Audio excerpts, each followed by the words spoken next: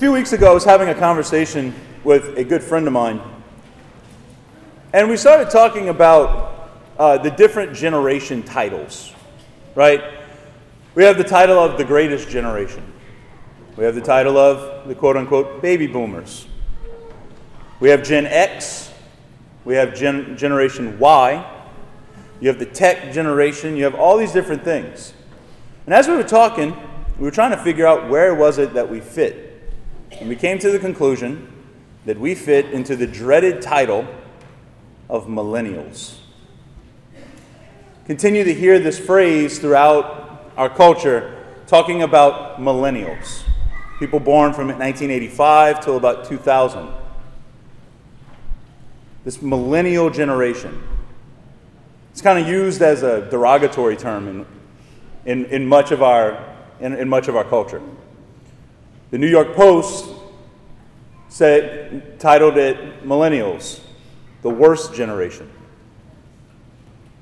The Time magazine calls it the me generation. And they all have a tendency to just kind of cut down the people born in that generation. Millennials, just like every other generation before it and everyone that will come after it, has strengths. There are strengths. And there are weaknesses. And just like and you can see it in our culture, we're not perfect. But speaking as a millennial, I can say one thing that I see, one temptation I see that my generation has a tendency to fall into is we like to keep our options open. We like to not commit too early for something in case something better comes up later. When I was working at Nichols at St. Thomas as a deacon, I remember when we would promote something, we had to try and convince people that this was going to be worth their time. And oftentimes it's kind of hard to get a very direct, solid answer that yes, I will be there. If you're throwing an event on a Saturday and you ask somebody on a Tuesday morning, hey, can you be there? Well, I'll see what happens. I might be able to make it. I'll do my best. But not necessarily a hard yes, I'll be there. Today, Jesus in his gospel, I think is attacking that mentality of, I'm going to leave my options open.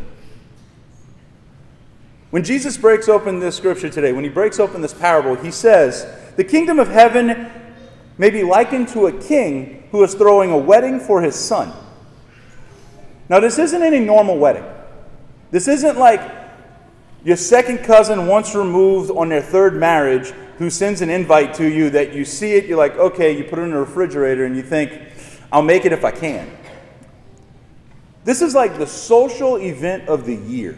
This would be a royal wedding that you would see like in England where you got news showing, like the newscasters showing up, covering every detail, the dress, the music, everything, right? That's what we're talking about. That's the level of invitation that is being given out. And the guests that are being invited, some of them come, but most of them, I'm going to leave my options open. I might be able to make it. Look, I got this farm that I got to take care of. I got my business that I got to take care of. It may not be worth my time. Today, we hear this, and this invitation is now passed on to us. Because when Jesus is saying that the kingdom of heaven is like a wedding in which we're invited, he's pointing to the banquet in heaven. The invitation that all of us have been given is through our baptism.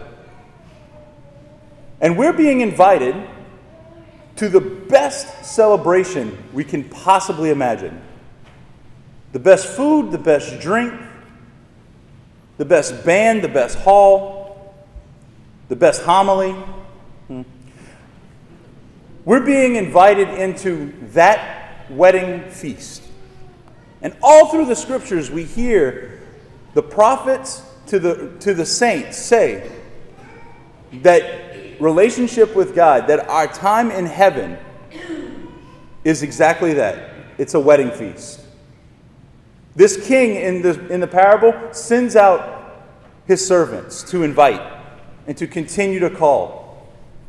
Just like God sends out his prophets through the Old Testament and in the New Testament and now into our time, sends out saints to say, look, he's inviting us to something so great, so big, so wonderful, and so worth it. Do we respond? Are we tempted to respond? Let me keep my options open. What if something better comes along? I got these other things that I'm more concerned about. Or do we live our life with an intentionality, with a yes, that I want to come to that feast, to that celebration, to that wedding banquet? When we come to Mass, when we come here at this altar, we get a foretaste of what that banquet is really like. Jesus Christ himself steps down to us and invites us. The eternal bridegroom steps down to us and offers himself to us, saying, I want you to come. I want you to be a part of this banquet. I want you to be a part of this feast. You are one of my invited guests. And when we come to receive communion, the amen that we say to the invitation of the body of Christ, the amen that we say can also sound like an I do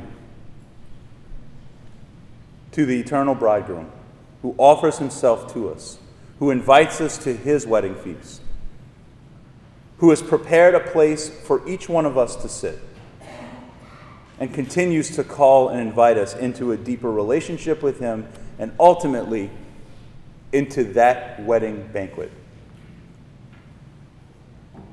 Now, the next question, are we prepared to enter in to that banquet? Are we dressed appropriately? Do I have my suit nice and pressed? Do I have my tie nice and straight? Is the dress just perfect? Or am I walking around in basketball shorts and flip-flops? Because when the Lord is ready to invite us, we have to be ready to answer. At the end of today's gospel, we hear about a man who wasn't ready. He wasn't ready to enter into the banquet. He wasn't anticipating his invitation. And if we're in his situation where we're not anticipating it, we're not ready, well, praise God, we have the sacraments of the church. We have the Eucharist, which we come to celebrate, we come to offer our prayer and praise to God, but also to sanctify our own lives. We have confession, where we come face to face with the Lord, and he makes sure to tailor the suit perfect for us, to fix that dress in our hair exactly how it is that we're supposed to look as we enter into the feast. The eternal bridegroom comes to us and says, I want you to be at my wedding. I want you to be a part of my celebration. Do we answer him with a yes, I'm ready to do so? Or do we think, maybe I can leave my options open. Maybe something better will come. May we, as we receive communion today, as we go out and live our lives, live with that I do. Live with that yes. Live with that intentionality, that we may sit at the place that has been prepared for each one of us in heaven.